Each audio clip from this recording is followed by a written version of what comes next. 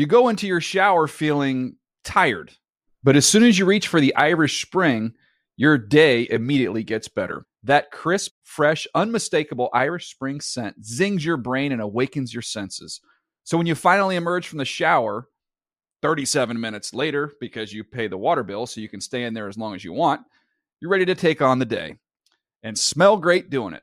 Irish Spring Body Wash and Bar Soap. Fresh, green, Irish. Shop now at a store near you. Hey, everyone. This is Jody Sweeten from the podcast How Rude, Tanneritos. I've been needing a quick getaway with my family, and the 2024 Hyundai Santa Fe is the perfect vehicle to take us there. It has standard third-row seating, so I'm able to pack my entire family, plus pets, in the car, while also having enough room for our camping essentials. Available H-Track all-wheel drive will get us through any dirt trails, and available dual wireless charging pads will ensure we never have to worry about getting stuck with a dead phone in the middle of nowhere. Visit HyundaiUSA.com or call 562-314-4603 for more details. Hyundai, there's joy in every journey. Awards Watch says Liam Neeson is at his best. Don't miss In the Land of Saints and Sinners. Having left his dark past behind, retired hitman Finbar Murphy, played by Neeson, leads a quiet life in a remote coastal Irish town. But when a menacing crew of terrorists arrive, Finbar is drawn into a vicious game of cat and mouse, forcing him to choose between exposing his secret identity or defending his friends and neighbors. In the Land of Saints and Sinners, from Samuel Goldwyn Films and Sony Pictures Home Entertainment. Watch it now on digital. Rated R. The Around the NFL podcast is now 75% Patriots fans. Welcome back to another edition of the Around the NFL podcast. My name is Dan Hansis, and I'm joined by a room filled with heroes. Mark Sessler, Chris Wessling, and Greg Rosenthal. What's up, boys? Hey, Dan. I can tell you what. You guys could root for your Pats in your beautiful little January and February, as long as the audience knows who that 25% is. The old Zeuser. Well, I don't agree with the sentiment to begin with. I do. You guys enjoy great football. You enjoyed them winning the Super Bowl last year, and not pretty.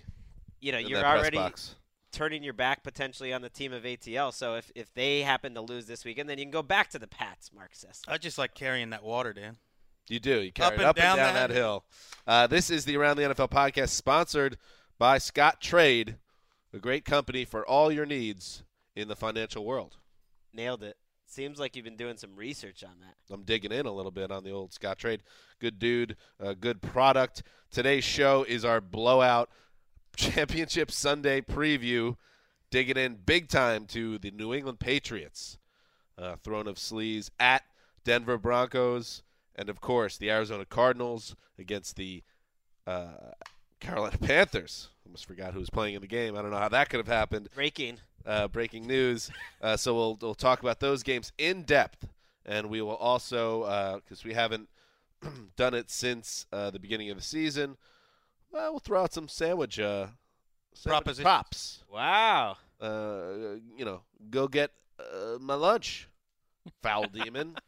Ooh, I like that one. Yeah. It's the first time we've ever added some sandwich props before we've even passed out the previous sandwiches. Puts Dan at risk here because he was the winner really among the regular season. We were all kind of even, and Dan is. I told you my kryptonite is once we get to draft season. Don't know a damn thing. But I have a whole new strategy for that coming up this spring to protect myself from another bloodbath. But I'm still confident about the sandwiches right now.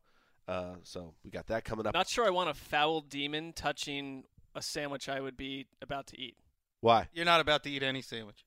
Well, I mean, let's just say whatever type of food I'd put in my mouth, a foul demon, like mixing it up with his hands before I eat it, sounds a little bit suspicious. There was a funny part going back to the dinner with the Sesslers, Ed and Babs, where since Mark was, the son that was there and Ed and Babs were paying, but there was this moment where it was like Mark had the menu and he was going to maybe take the lead to order the appetizers.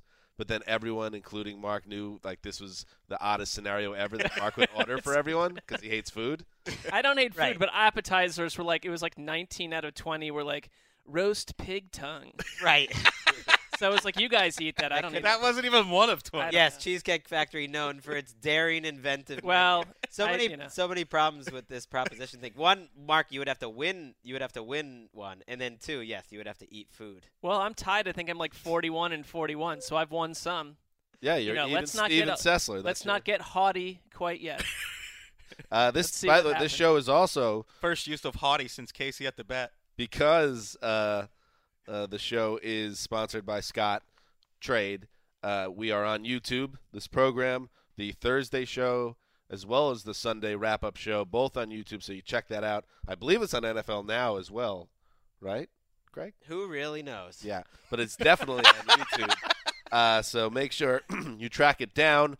And we'll also, before we get into the games, talk a little news. And to do that, we will bring in our good friend and colleague wearing a nice blue dress today, all dressed up. Do you go to Disneyland or something today? No, that's tomorrow. But I'm working a basketball game tonight. And What do you do when you hustle. work a basketball game? Are you like the stat guy for referee for Brandon? Power forward. Brandon at Cal State Fullerton. He's the announcer for the Cal State Fullerton girls volleyball team. I don't know. Is that true? It's the girls basketball. I didn't know that. And the men's. Yeah. Wow.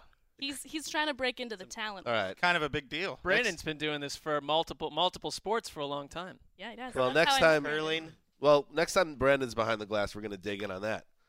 I remembered covering some girls volleyball in high school, and they would send you out. I used to work. I don't know if I've said this on the podcast. I probably have, but Ian Rappaport and I worked together part time at this newspaper in New York when we were out of college, and they would send you to events occasionally, and you'd have no idea how to cover the sport. Like, I grew up in a town that had no lacrosse, and I'd get sent to boys' lacrosse matches and have no idea what was going on. The worst ever. Volleyball is another one. It's like, oh, nice dig. What? Clearly, one of you made a career out of it. Well, you write about it, and obviously you hope no one that actually knows the sport is reading about it. Everything's got to be a human interest angle, or you're banged. Wrestling was another one. Oh my God, that was a nightmare. And the worst by far is when they sent me up to upstate New York. I think it was Binghamton. It was like a 4-hour drive to cover the diving championships, where the Suffern Mounties had this great diver. And it was like, oh, what a great dive by Johnny Murray. I was like, I don't know how do I write about this? Yeah, the rap sheet on the same newspaper? We were. It's like the Boston Globe in the late 70s. Yeah, it was. It was really we actually had a fun, maybe next time he's on the show we'll talk about it, a fun weekend at Syracuse covering the sectional boys baseball playoffs. The first television thing I ever covered was a high school closed circuit cable station. Had me and someone else named Chris Sprague, a listener of this podcast. Sprago. Cover a 5-hour gymnastics event. I did that once. I mean, that's stretching. Within 40 minutes, we both realized we were in a lot of trouble. Track and field's another one. Did you ever cover an indoor track and field, like massive all-day event, and you don't know anything about anything? Or even a baseball game back then when there's no scoreboard and you're trying to announce. You have no idea what's happening. Well, use a scorecard there. That was easy. Well, that was not my skill. So. All right. Let's get back on track, and let's do some news. I've heard you described as extremely intelligent, but sometimes antisocial and borderline crazy. Sid on fire with the news drops lately. Yes, Chip Kelly was announced as the head coach of the San Francisco 49ers in a press conference on Wednesday. It was a press conference that was interesting on a number of levels. Kelly, of course, trying to be human, being one of the things that was interesting, wearing a suit, looking very uncomfortable, answering questions from a Bay Area media group that seemed openly suspicious of him. I'll put it that way. And Kelly trying to, pass himself off as someone that not only is he a football guy, which he said multiple times during the press conference, but he was blown away by the quote-unquote synergy within the 49ers front office, which is not something we've heard a lot of. So Chip Kelly announces the 19th head coach of the 49ers. Guys, I would think the thing that jumps out, of course, to all of us is, will Kelly be able to get along with that front office, and then will he be able to save Colin Kaepernick and or Blaine Gabbert? He didn't answer any questions about the quarterback, citing CBA rules. Yeah, he didn't really answer much of anything. Whereas in Philadelphia, the Doug Peterson opening press conference was vaguely antagonistic. This was openly antagonistic from the media for an introductory press conference, which is usually just like, rah-rah, like we're going to get excited. Let's welcome in the new coach. And it's just not going to be that type of situation in San Francisco. And I don't think Kelly's going to make it any better just with the way he is. And I don't think that's his fault. He's not going to pretend to be someone else. But the one thing I found interesting was he was not saying he made mistakes in Philadelphia. He was saying basically how things went in Philadelphia. There were reasons for that, and he doesn't necessarily regret them at all, and that's the way he's going to do things. So all this stuff about has Chip Kelly learned, I think that's a little overrated. I think it's basically, can Chip Kelly's way of doing things work? Maybe it can. I'm not closed-minded to that, but I don't think he's going to change. Here's the Chip Kelly in a nutshell quote from the press conference. I'm not governed by the fear of what other people say. You have to have belief and conviction in what you're doing. Well, I've read an essay from him that dates back years, and he had a similar quote. I mean, these coaches carry these things with them a long way, and I don't think you're going to get the flipped-around new version of Chip Kelly within 3 weeks of being fired from his last job. That probably will come if he ever verbalizes anything next season, down the road, when things have changed. But the idea that we're going to get this new and improved Chip Kelly, he tried to make a joke or two, totally fell flat. He's not that guy. One joke. Let's hear it right now, actually. I've been known to run a really slow offense, and I wanted to just kind of set the tone for how things are going to be here in San Francisco. He was referring to the idea of why his press conference took so long to happen. He got announced, or not announced, but they chose him as coach last Thursday. And then he gave – that was after the joke, not a very funny joke. No. And then he gave a more detailed explanation why – it took so long for the presser, which is a weird question in general. People are hung up on it, and he had an even weirder answer. No, actually, I was offered the job last Thursday afternoon. I had no clothes. Just had a pair of sweats. Trent had visited me with Jed, and when I was in New Hampshire, they asked me to come back out, and I asked him kind of what's the deal, and he said just jump on a plane, so I did. Okay.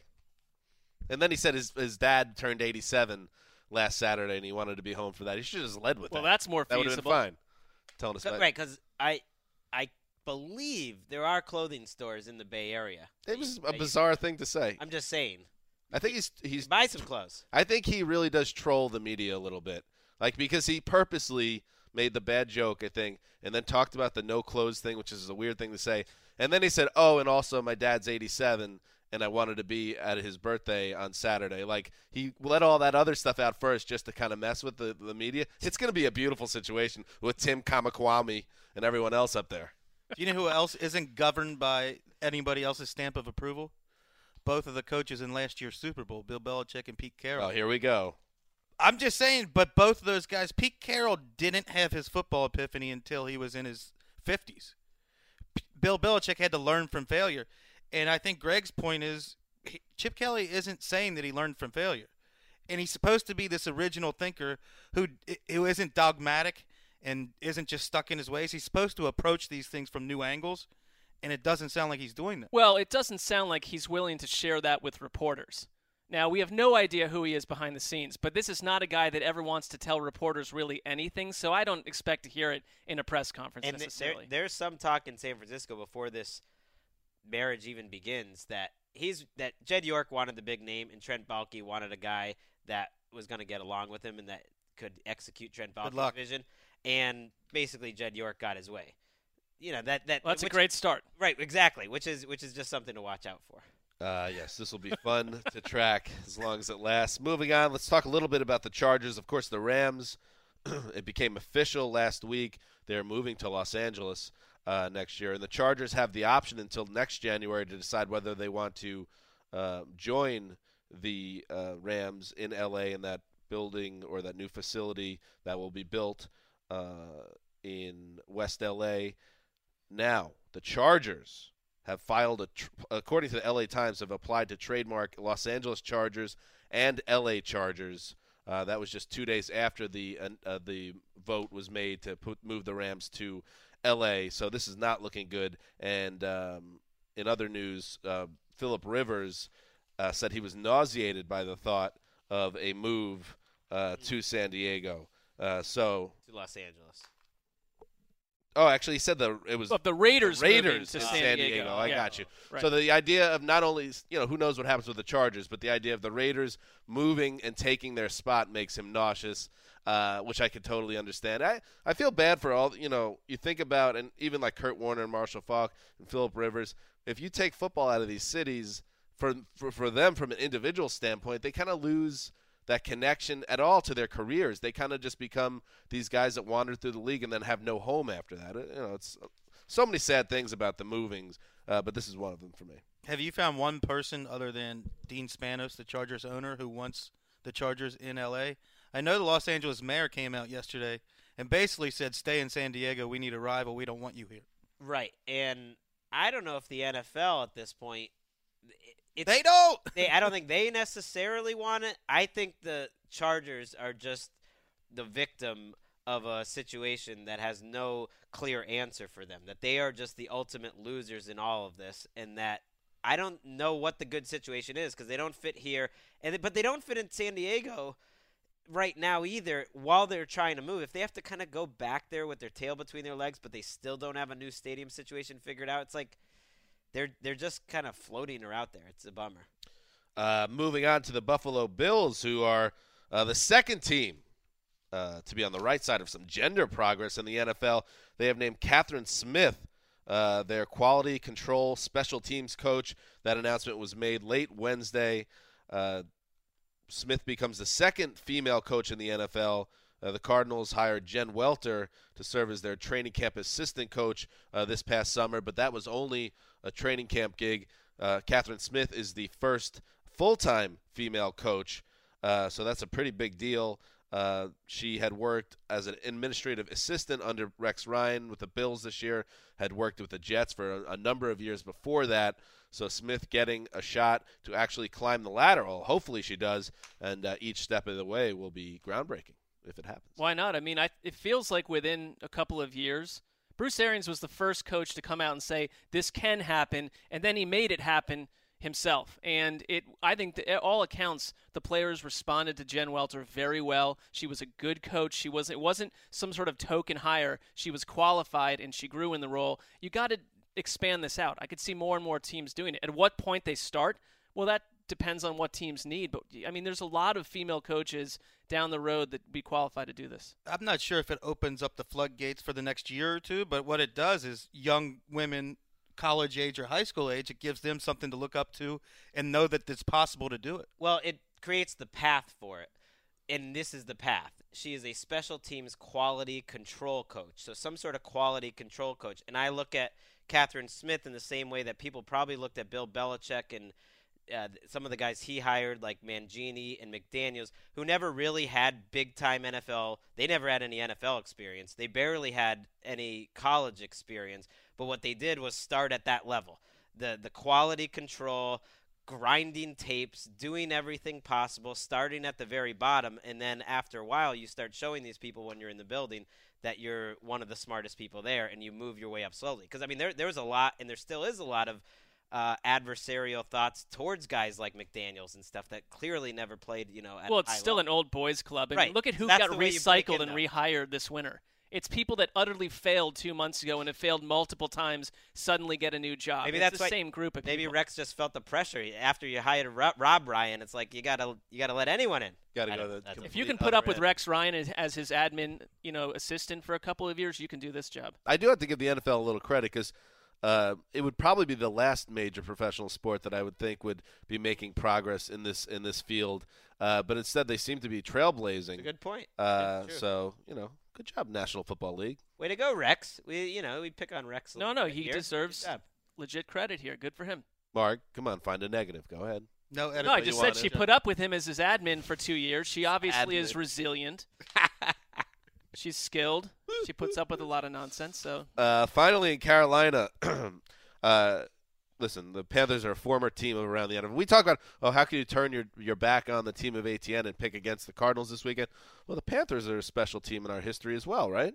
This is a matchup of two teams of around the NFL. And, as Wes will, in a fiery manner contest, he never bought into the Chargers last year. Did. You guys didn't even buy into them. Yeah, we did. Listen, they got the designation. Not every year do you really attach to a team, but the Panthers and Cards, the Panthers of 2013 and the Cards of 2015, yummy. And I'm all in on the Panthers this weekend.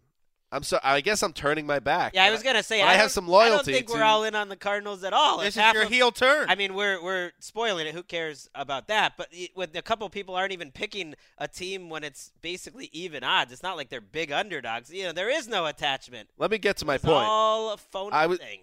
You know what? Stop it. The phony thing. The Panthers have two players, Ben Jacobs, a linebacker, and tight end Greg Olsen, who everyone knows. Who have gotten into a new thing. I love this team even more. It's called creed bombing, and I'm going to start doing it, guys. It's where you sneak up on your teammate or your colleague, and then you just belt out an inane creed lyric from yesteryear. Here's an example of what Ben Jacobs had to say. Hold me now, I'm 6 feet from the edge of Huntington. Like just getting somebody's. You're going to start doing this now. Oh yeah. Like I'll do one to Greg right now. Let me move in a little closer. Can you take me higher? It's terrifying. It's horrible, right? I hate the description in the article where he says you have to look directly into his eyes. That would scare Greg. It just did. Lead singer of Creed, Scott Stapp. It's the deep, faux religious, like I'm looking into the eyes of you, but really Jesus H. Christ, and singing to your soul directly. Kind of like this. Wow. With arms wide open.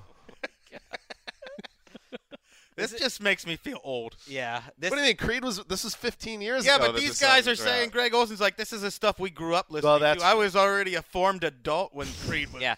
You were getting chased around by pit bulls in the Cincinnati Projects. This is basically the Panthers' white guys' response to dabbing. They're like, we need something. Let's go with Creed. Well, they've had their why does it have to be ripped away from them. Why does it have to be viewed that way? Couldn't you imagine Cam Newton doing this at the 50-yard line at Super Bowl 50? Cam Newton doesn't strike me as a Creed fan. My sacrifice! Cam Newton just screaming my sacrifice to Terry Bradshaw? A stunned Terry Bradshaw? For Wes and I, who sit roughly 4 or 5 feet from Dan, it's going to suck for you This is a really guys. poor development. Blame Greg Olsen Ben Jacobs. Jacobs. Ben Jacobs play? Does he have a role on that team? He's like backup special teamer. But wacky locker room guy.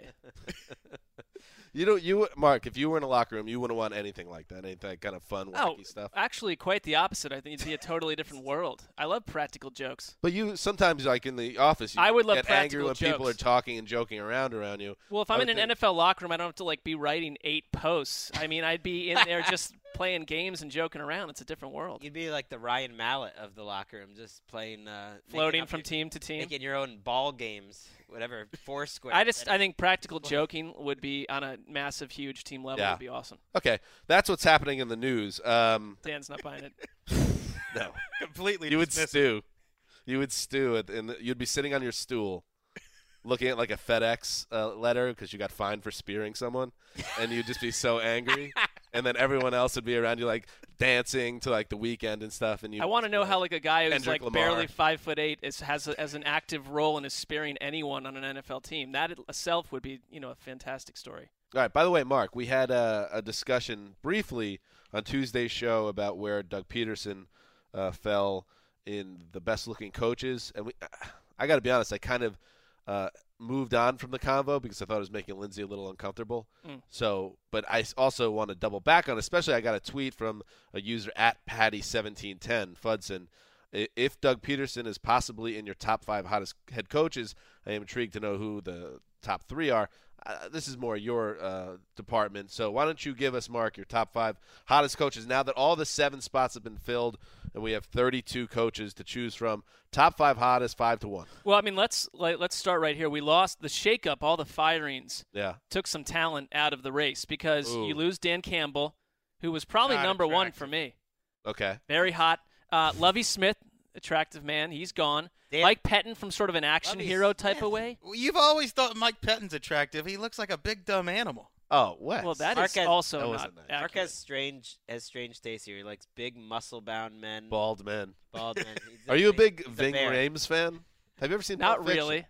I mean, What's your favorite scene in Pulp He's Fiction? basically describing Wes. That's the type of man he likes. That's true.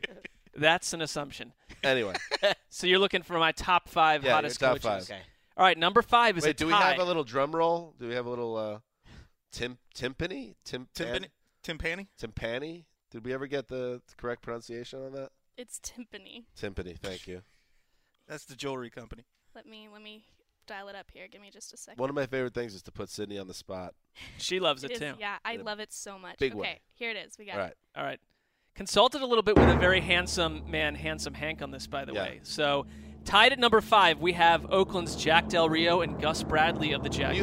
Do you know how timpani works, by the way? That's for number 1, Sydney. Oh. Goodness This is gracious. harsh. I'm just doing as I'm told. By the way, old down the middle Sessler has to make his top 5 into top 6. He just can't bear to break Gus Bradley's heart. That is I even had Steven. to squeak Gus Bradley in there. All right, A so few Gus Got some related great who's photos also up. bald and Jack Del The Rio. Jaguars always have to get the positive. Shall we for John here? Yeah, 4. Okay. 4, Mike Tomlin, especially when he has the Aviators visor look. Okay. Very, very strong if you check that out. Number 3 is Doug Didn't Peterson. an earlier draft of this have my boy, Todd Bowles? We had Todd Bowles in there, but I discussed with Yeah, we're Henry, working and on an early Henry gave draft me some here. behind-the-scenes information that he's gained a lot of weight, Yeah. and that you have to look at the entire package, and it's not what it was last summer. So a little work to do on the Todd Bowles front. Fat Okay. shaming. Got Number it. 3? No, that's Did not what that is. Lindsay teach you nothing about fat shaming? That's not fat shaming. He's not at his potential. Okay, number 3. Doug Peterson, number 3. Ahead of Tomlin. Yeah. Wow. Well, again, it's just my opinion, Wes. Okay. Yours would be different. Number 2, Dallas Cowboys coach Jason Garrett. That's a center. No, I agree. He kind of looks like That is Damian Lewis. So Yeah, hard. thank The you. guy from That's Homeland. where I bet if you're polling the average woman, where That your is poll goes wildly off. Well, That's I'm my not guess. discussing That's my this guess. with women. I'm with you on this one. I think women. Thank you, Wes. That's a ridiculous pick. All right. Well, can we The finish? guy's a ginger. He is. Well, that's He's a not good the looking have you problem. ever actually? If you meet him in person, though, Yeah. he is someone that looks better, much better in But person. sometimes it's All right. also about the the confidence. And now number 1, and Mark, give it, let it All right. roll. Number 1. You Here guys comes the struggle drums. with the timpani sometimes. I have actually fought for this franchise to be deep sixth, so we could build the old Mouser. But it is Baltimore's John Harbaugh. Wow. John Harbaugh's a handsome guy. Chicks dig John Harbaugh. Also, if you look at the list of Wow. coaches, you look like you ate a sour lemon, Greg. But Yeah. like, if you look at the list of coaches, we're at a low point for attractive coaches. Can I give you one quote that Handsome Hank gave me on Bill Belichick? Yes, of course. Because he was arguing that Bill Belichick is a sexy beast. He told me because of the power he wields. Yeah. Can I retort that with a quote of my own from Connor Orr on Slack yesterday? Mm-hmm. I am sitting here watching Bill Belichick's press conference, Oh. staring at the pockets of fat in his jowls.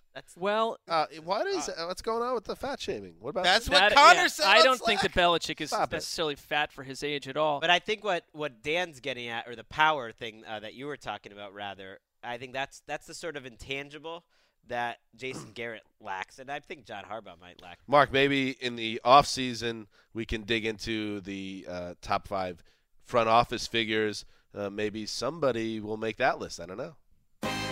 Ladies and gentlemen, for one night only, Sashi! Well, you talk about power being alluring. He does have power over the 53-man roster, which I think elevates him certainly from where he would have been in any previous time. So, yes. All right. There we go. Sashi is he sort of an interesting candidate? Let's there you go. So there's Mark. A trip into Mark's mind, always a fun journey. You never know where it will lead. Let's move on to the championship preview of the 2 games on Championship Sunday. That's pretty good. That worked. So let's start. Let's go in order of the games, guys, and really have some fun with this. Dig in, and we'll start, of course, in Denver, where the Broncos, the number 1 seed in the AFC, a team that ended up stealing that number 1 seed from the Patriots, and the Patriots finished slow in December when they were dealing with some injury issues and what have you. But the Patriots team that beat the Chiefs this past weekend. Looked a lot more like the Patriot team that seemed to be potentially looking to threaten to go 16-0 again. So I'm sure as the Denver Broncos watched game tape, they got a little nervous at that prospect. These teams faced off once before in the regular season. It was a great Sunday night game, one of the best primetime games of the year. It was the game in which Rob Gronkowski suffered a knee injury, but survived it almost miraculously. And I believe that was the game that the Broncos won on a C.J. Anderson touchdown, right? That's correct. They were down 14-0 in that game. They had a big fourth quarter comeback. It was really one of the games of the year. And then Brady got the game-tying drive without Gronk. That's right. Going on in that game. Great game. So we get a rematch of that game. That's a lot of fun. The difference, of course, the big difference between those games, Brock Osweiler was the quarterback for Denver then, and now it's Peyton Manning, the sheriff, with one last chance against Tom Brady potentially. This could be it. The Kissing Cousins corner is of the opinion that the Patriots are going to roll no problem in this game, and I think a lot of people agree with Wes and Mark. I believe Greg and myself think this is going to be a real game. Let's start with you, Greg. Why do you think that the Broncos should not be overlooked in this game? Because I give the Broncos the edge up front, really on both sides of the ball, especially when the Patriots have the ball. Now, Tom Brady can get rid of the ball so quickly that it's not a problem, but that's one of the things you noticed when you go back and watch that game. Everyone said, well, Edelman and Amendola, they weren't there. Well, neither was DeMarcus Ware. And the things that haven't changed are the lines. And Derek Wolfe ate the Patriots center's lunch throughout that game. Von Miller didn't have a huge game in Week 12, but I think him and DeMarcus Ware present a lot of problems for the Patriots. The Denver running game, on the other hand, also did very, very well against the Patriots throughout that game. They run for 173 yards. It really picked up late. But when I watched it again this week on the coaches, if they didn't have Ronnie Hillman as their starter, if they have better running backs, they could have run for about 260. They were moving people, and that worries me. As a Patriots fan, that's the number one thing that worries me, is that the Broncos are going to have a consistent running game throughout the day, and that's why I think it's a really even matchup. If you've got a little bit of an edge up front on both sides of the ball, you're going to have a chance. It's my belief and contention. It has been my belief. Once Julian Edelman, Danny Amendola, and Rob Gronkowski all got healthy, you're going to see the Patriots from September through mid-November. And I think that's exactly what we saw against the Chiefs. I think they're going to roll. And it's also my belief and contention that the Broncos were a dominant defense in the first half of the season compared to the 2000 Ravens. Other great defenses, they have not been that defense. That's fair. Over the past 2 months. And with Chris Harris playing with one arm and the Patriots being a run-after-the-catch team, this is a horrible matchup for the Broncos. Well, you're exactly right, though. When they have Amendola, Gronk, and Edelman, they're 10-0 this season. And Denver's defense gave up some big plays last week. Yep. I mean, I could see that happen again. New England did not throw deep, once all game? They threw it over 15 yards 3 times. And what you said for the passing game is true, Wes, but I don't think you can just ignore the fact that the team in September and October had Dion Lewis and LeGarrette Blount, and now if they make it to the Super Bowl, this might be the worst team that ever made it to the Super Bowl in terms of running the ball. Well, it will be. They have no running game. It is the worst Patriots running game I've ever seen, and it's actually worse than the statistics. Who was playing so great at running back the last time these two teams met? No one. I mean, you had LeGarrette Blount. And the Patriots controlled that game until a bad punt return and Rob Gronkowski. You cite that game. That's not true. Patriots they got outgained by 175 yards. They were in complete control. It's just a weird thing to cite when the Patriots didn't win the game. That's all. And right, but you realize that a random weird punt return because their punt returner was injured. Dude, that's football. And then Gronk getting Doesn't hurt. matter. But it's football. then you can't cite that because they're not the same team. If they had a better running game, they probably could have closed the game. They beat a horribly banged up Patriots team, which is materially different than the Patriots team now. But I think a lot of what I see that those teams haven't changed. And I think when I watched it, I got this. It didn't feel like an uneven game. The Patriots defense started out well. It was a field position game where they took advantage of 2 really short fields. I mean, one of the Patriots touchdowns, they started the ball at the 10. The other one, they started the ball at the 40. So they made some big plays in special teams and defense. And it wasn't like the Patriots looked like a superior team. When you get outgained by 160 yards and 80 of your yards is on a nice pass to a running back, that was James White, who had a 80-yard touchdown in that play, it didn't feel like these are 2 uneven teams. I think they're 2 really good teams. My whole case is that the Broncos are a legitimate top 5 team, that they belong to be here in this weekend. That's my only argument. I think the Patriots are a great team. My feeling, at least in this group, and tell me if I'm wrong, Wes and Mark, is that you guys believe that the Broncos are a good team, but you believe at this stage Peyton Manning is such a liability that it's going to lead to this game single-handedly being lopsided. I believe what I said 5 minutes ago, that the defense isn't dominant anymore and that Peyton Manning is a liability. When you combine those two teams, I don't think they're a top 5 team. I think they got lucky to play a really banged-up Steelers team, and that's why they're here. I don't know about lopsided, but I do believe that New England will win, and it won't resemble the game they played 2 years ago in the AFC Championship. And the big difference is that the quarterback has changed for Denver. Now, statistically, Manning and Osweiler aren't starkly different by the end of Osweiler's run. But I guess for me, watching Denver last week, I just found that dull offense very limiting. And I know we've had disagreements about that, but I believe that Brady brings so much to New England. He can still absolutely almost win a game on his own, but he doesn't have to because he has Edelman back. They've got their wide receivers back. They've got a passing game again. Are limited as a running team, but I just look at New England as the better team overall. I agree. My big question, no one seems to be talking about it this week, is what are we getting out of Jamie Collins and Chandler Jones? Jamie Collins did not play the second half of that game last week. Chandler Jones was injured and ineffective in that game, in and out of the game. That is not a small thing to consider. Those are two really of the 3 key players on the defense, along with Dante Hightower, who is playing outstanding. He right now is the best player on their defense. What's the update on Jamie Collins? They had a walkthrough on Wednesday, and I think that was a reflection of what I talked about after last week's game. The 89 plays, I think, has Belichick freaked out. I have never seen them do a walkthrough on a Wednesday. They are basically almost taking this week pretty light in practice, I think, to get everyone healthy. They were at the walkthrough, but I don't know what. Don't forget our boy, best defensive free agent signing of the offseason, Jabal Shears. Oh, Jabal Shears. It's been great. I love him. I love Jabal Shears. So we know the Broncos aren't playing as good on defense in recent weeks. Peyton Manning obviously is not close to the same player he used to be. What is a weakness on the Patriots side of the ball other than the running game that maybe the Broncos can exploit? I look at their offensive line. I mean, yes, when they talk about all these combinations that they've done, some of them are just earlier in the year were inventive. I mean, it's things they do with their line. But when they lost Brian Stork last week, if they lose 1 or 2 guys, you've got issues. And it's the 3rd most sacks that Brady's taken in his career was this season. So you put the pass rushing power of Denver against this line, that's trouble potential. The problem, though, if you're Denver, is that Brady gets the ball out so quickly. That's what they do. That quick passing game absolutely worked. If it would have to be a tandem effort with the Denver secondary locking down those receivers near the line of scrimmage. But here's the thing. I mean, I'm sure they, we got son of bum up there in Denver, right? When they put it on I'm tape sure he's last scheming week, that. I mean, they saw it. I wouldn't be surprised if Phillips had a scheme that could work here.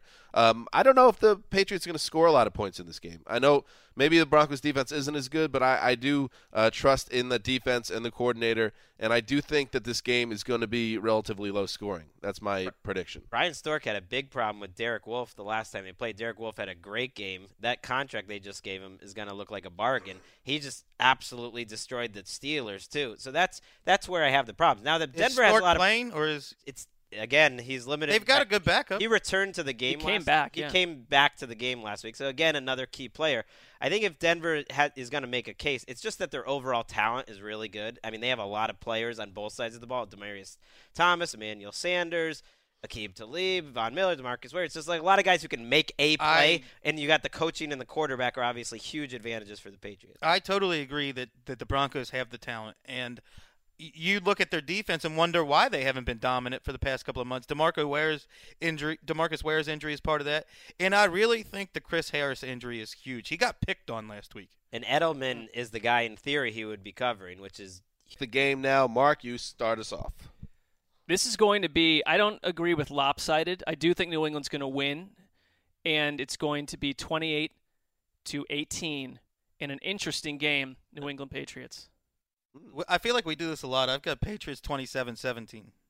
I'm always but 1 point off. That means I'm sweating it out in the fourth quarter, probably. What happened to the old quarterback that should be in a retirement home? All of a sudden, this game is going to be close, and they have a bad defense. They scored 17 points. 10 points close. What am I missing? I think you're also. The Broncos have a terrible defense and a quarterback that should be eating tapioca. They don't. 27-17 is a comfortable win. I didn't say they have a terrible defense, first of all, and so you got Dan, you're painting us into a corner. 44-3.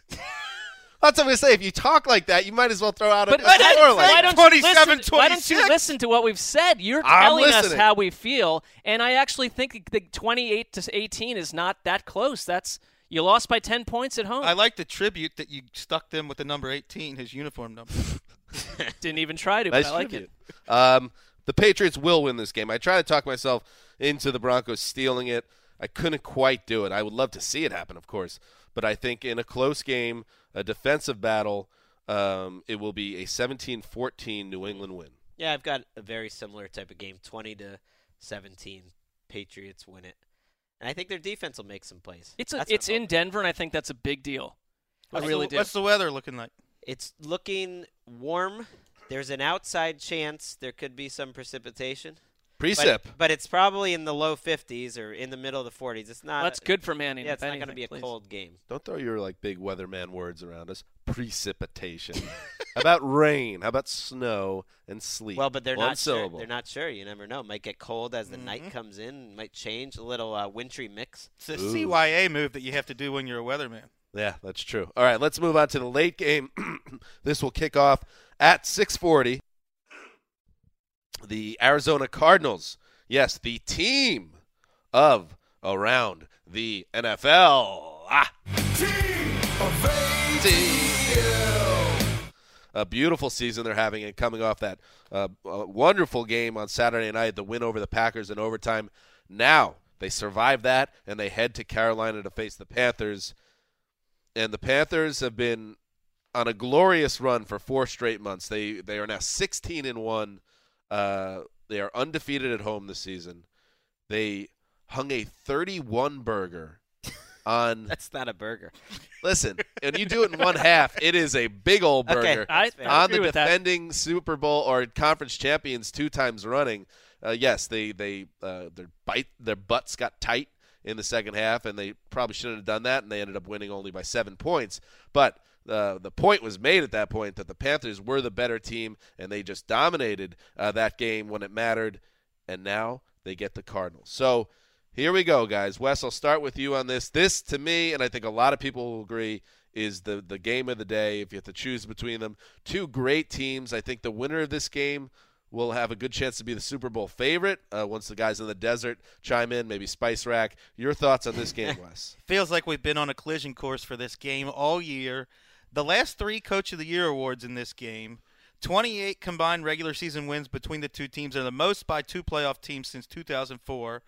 This will be the first postseason game of the Super Bowl era with 2 teams averaging 30 points a game.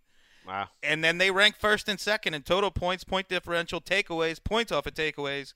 These have been the 2 best teams in the NFL all year. And the 2 best quarterbacks along with Tom Brady. That's probably why Peyton Manning sticks out so much, is you got the 3 best all season. And, oh, by the way, you have 2 of the best defenses of the year all season. And that I'm kind of wondering who's going to be more aggressive, I guess would be the way I would put it, because in theory, Carolina likes to get creative. They're not afraid to blitz, and they did it a little bit against Seattle last week, and at times it burned them. They got, defenders behind them. And that's what I'd be worried about if I was Carolina this week, when you have Robert McCain is playing every snap. Cortland Finnegan is playing every snap. Kurt Coleman got injured in Week 17, and he has had his worst 2 games of the season back-to-back.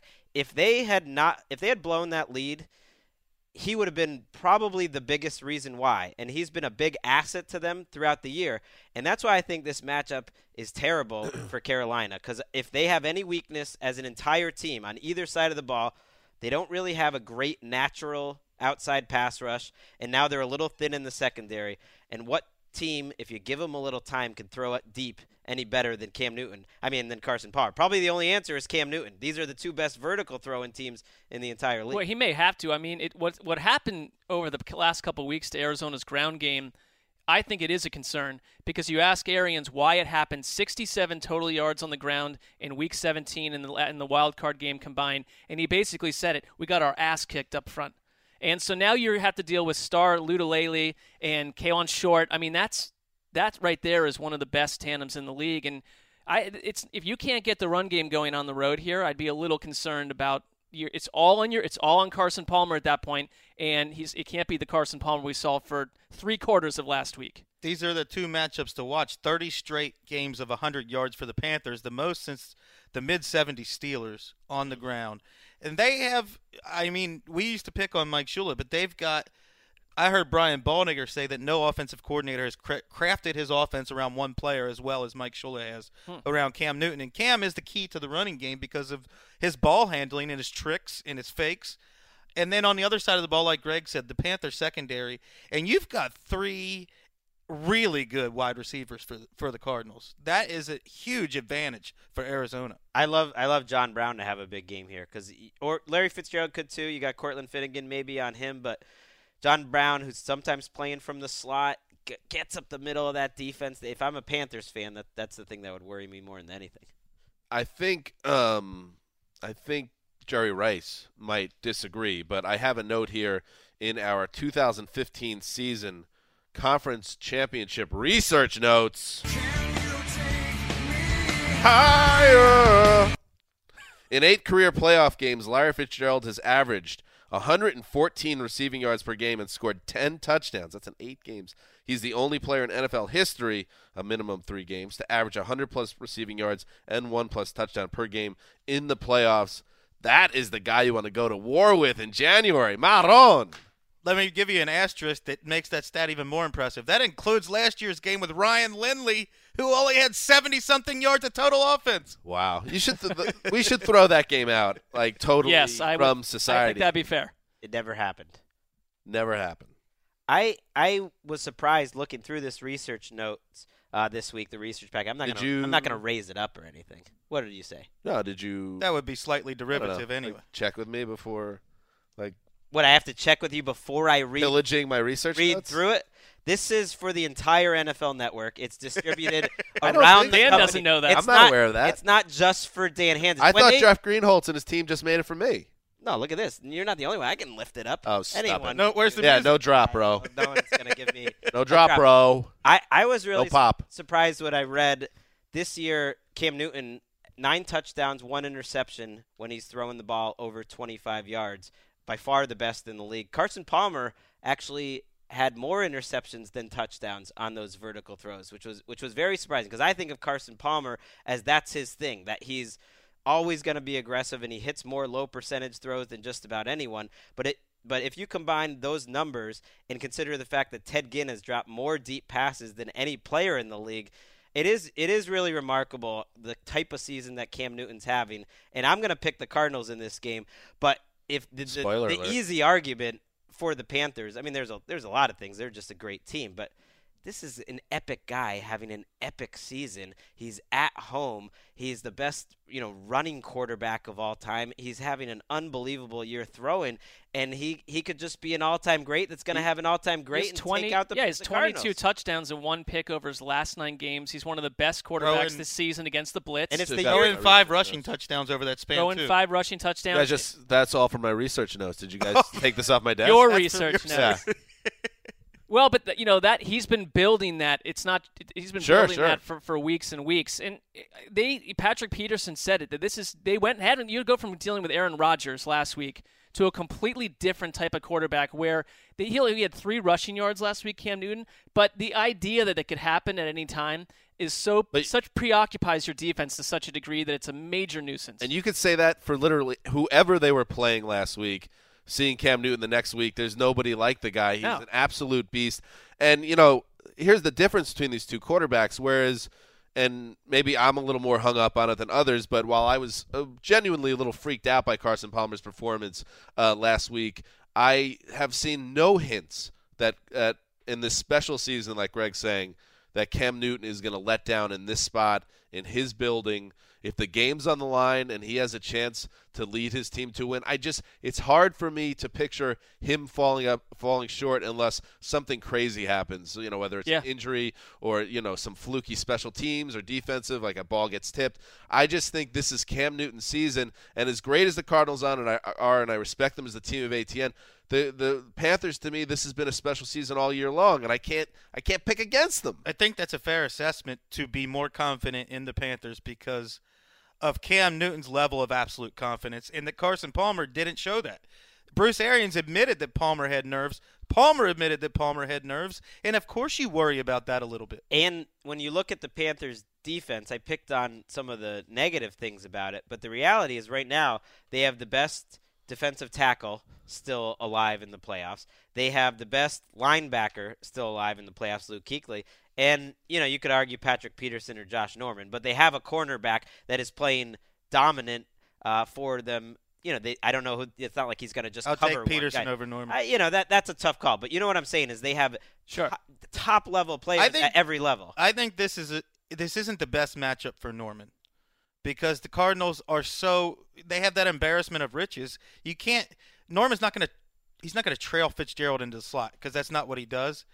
And if you put him on Michael Floyd, John Brown is going to burn people deep, and Fitz is going to burn Finnegan. You have Josh Norman and a bunch of questions. Well, that's been the issue with every team trying to deal with the Cardinals, and that's why their scoring offense is off the charts because they're overload. They're an overload situation on every defense. I think we do have some sound, I believe, of Bruce Arians talking about their troubles up front, which you alluded to before, and I think that's something that has to be a concern with the way K'Wan Short and Star Lotulelei played last week. Why don't we take a listen to that, Sid? Getting our ass kicked up front, and it's not anything David's doing. There's just not a lot of holes there, and we got to do a better job. And it's a tough challenge this week.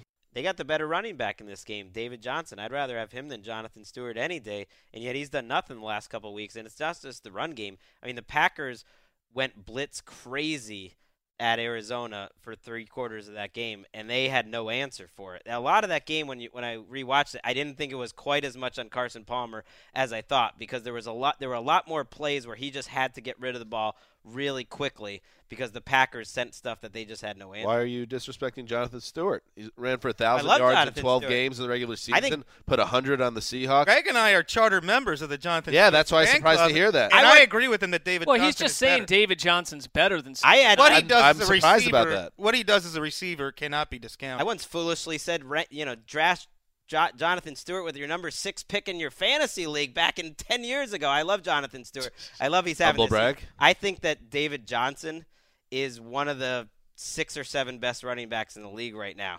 I think he's that good in terms of his overall skill set.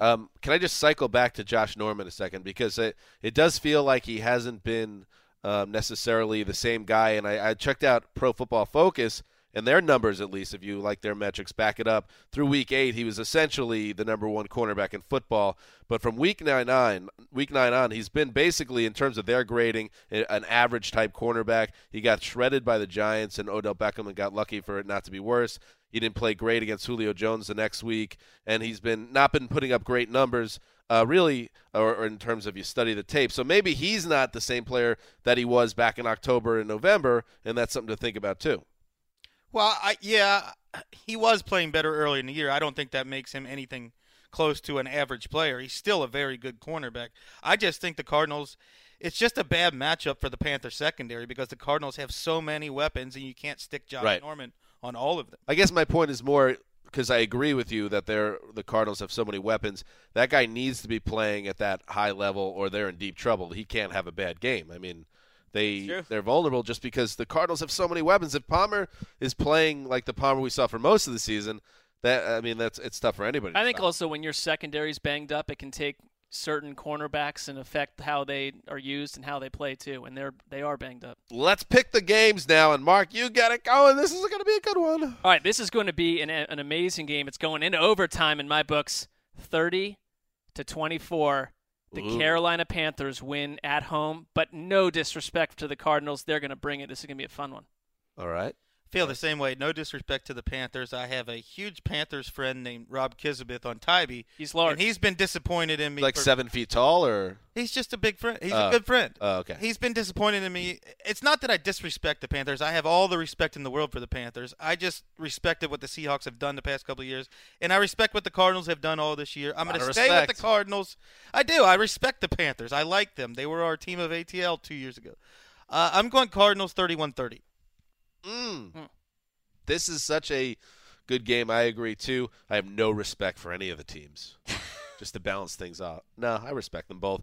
I am going to say 31-30, Wes. Panthers win. Oh, okay. We're talking that type of game. Interesting.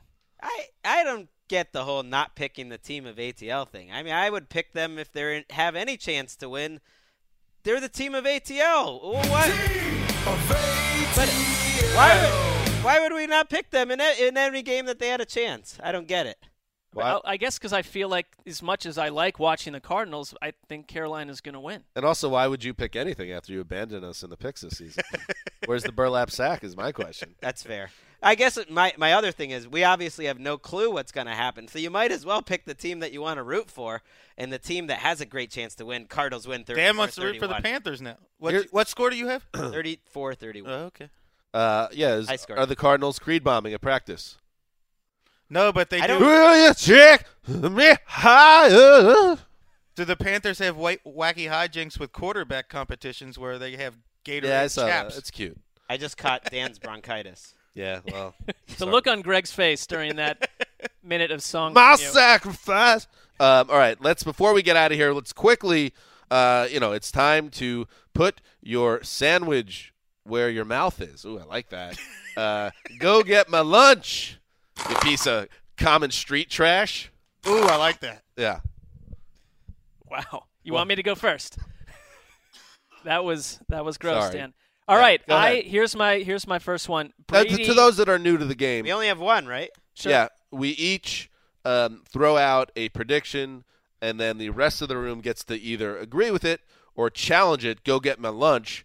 And if the person that challenges you or persons wins that challenge, you have to buy sandwiches for everyone that disagreed with your assertion. For more on versa. this game, check out gogetmylunch.org, run by Nick Fortier, a fabulous website. Absolutely. Okay, Mark, go ahead. Does a great job. Okay, here it is. Brady and Manning will combine for at least 4 interceptions. Brady. I will take you up on that. Interesting. Brady and Manning. At least 4. 4. Well, 3 is ridiculous. Here's the I'm going 4 because 4 would be notable. Bill Barnwell wrote a great piece on ESPN that I read last night, breaking down like what's a league average quarterback. And one of the things that he talked about is like the interception rate in the NFL now is through the floor. Nobody really throws interceptions anymore. I know Peyton Manning threw some this year, so I think that's partly where you're going from, what you're going with there. But I don't think Tom Brady's going to throw a pick, and I don't think that Peyton Manning's going to melt down wildly, so I'm going to take you on that. Cool. I will take you on it too. I feel like 3 is probably the right over/under, so I'm gonna go. 3 would have been. I would have been told it was boring, so I had it was to good. add to You're it. right. Yeah. That was a good. You're right. You're usually even Steven in this game. You're taking some chances, Wes. Cardinals wide receiver trio of Larry Fitzgerald, John Brown, and Michael Floyd will have more yards than the entire Denver Broncos offense. Oh, that is interesting. Let's hear it again. The wide receiver trio of Larry Fitzgerald, John Brown, and Michael Floyd will have more total yards than the entire Denver Broncos offense. Well, net yards. I don't want to be rooting for the Broncos offense to have any yards, but I guess I'll forget about this silly sandwich prop, and I'll take you up on it. I'll definitely take you. I will too. Just out of principle. All right, reel them in. Wow. All right. Mine are going to be conflicting, but go ahead. Total yards. So all the running. Net yards. All the receiving. That includes yards lost to That's sack. going to be close. Oh, okay. You can get negative yards if you lose sack yards. That's a good one. Here is mine. Let me pull it up. Excuse me. Bear with me. Here we go. Cam Newton. He is the Panthers quarterback, guys. Will have more total touchdowns, that is both passing, running, and receiving potentially, than Gronk, Edelman, and Amendola combined. More touchdowns. Yes. I like a low-scoring game in New England. and I like Cam Newton doing some things, so that's why I did this. I'm not going to bother. I'm not going to take it. I'm not going to I'm not going to take it. Okay. I'm not going to take it. Okay. I actually am also not going to, based everything. on what my second sandwich thing would have been. I think a huge day for Cam Newton is coming. I mean, the odds are heavily favoring Dan. He scored 45 touchdowns. Heavily? This year. Oh, yeah. Gronk, Edelman. They scored 20 or whatever, even if they were healthy. Well, it could be Brandon Bolden that scores 3 touchdowns. It could be James White. So I'm not going to take it. Well, I was just testing the love fest of this room for Tom Brady, that's all. Yeah. I think he'll win. It may be through people we don't even talk about on this that's podcast a fair point. today. I'm not only carrying the Patriots water, I'm carrying a huge torch for Tom Brady as a football player.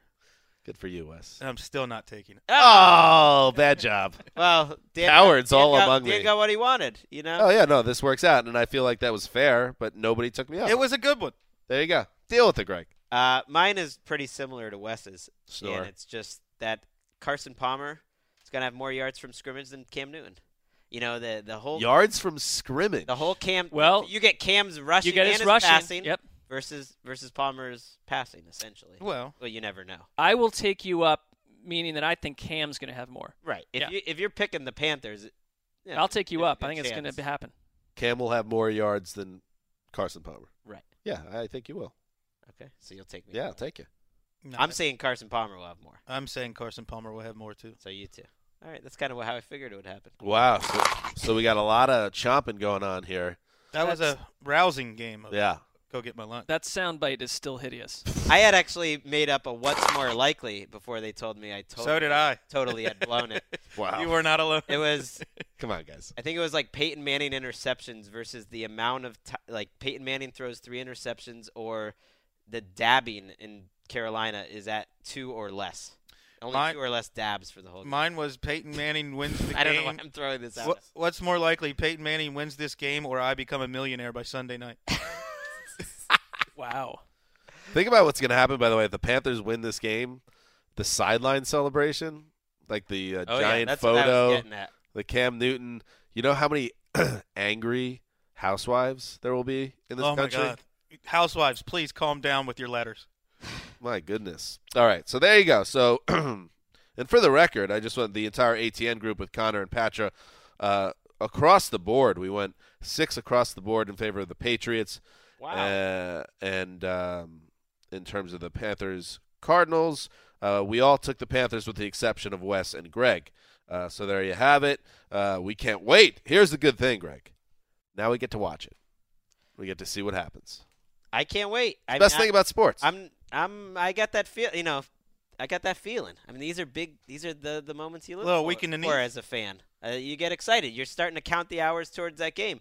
The only thing that's annoying is they start the games at 3:00. Why do you make up new time for games in the biggest weekend of the year?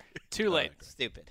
I mean, it's not going to change now. There's no sense belly aching over it. Just move the times. When you are with me, I'm free. I'm helpless as a bee. We are losing listeners rapidly. I'm no longer accepting your creed, Bobby. I'm turning my back on you. We'll be back on Sunday night. That's what we do. Right after the NFC title game to talk about both these games.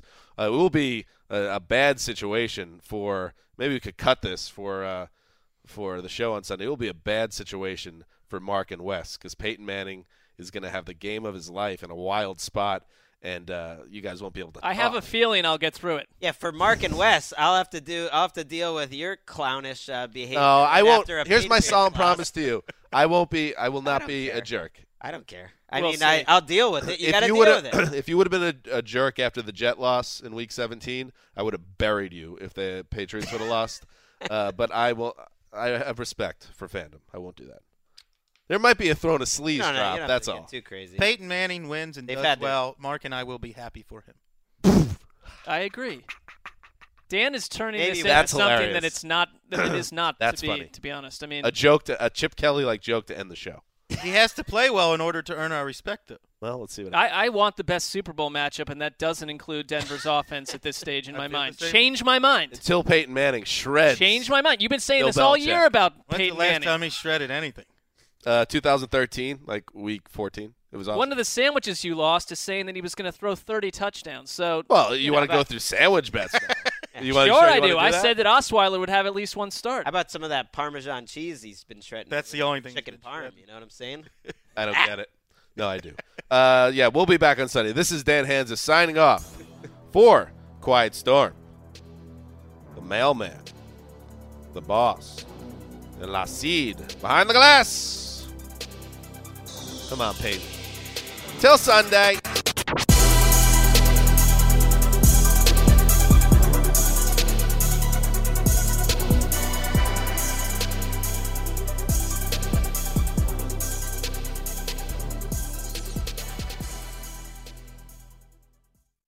You go into your shower feeling tired, but as soon as you reach for the Irish Spring, your day immediately gets better. That crisp, fresh, unmistakable Irish Spring scent zings your brain and awakens your senses.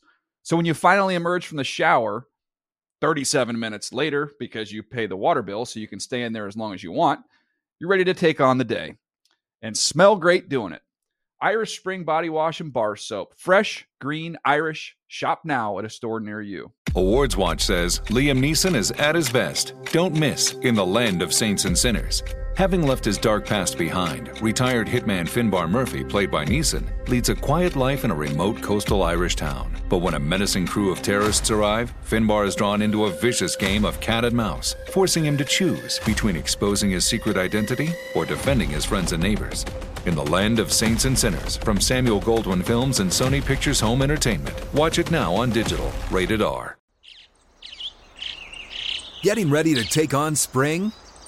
Make your first move with the reliable performance and power of Steel battery tools. From hedge trimmers and mowers to string trimmers and more, right now you can save $50 on select battery tool sets. Real Steel. Offer valid on select AK system sets through June 16, 2024. See participating retailer for details.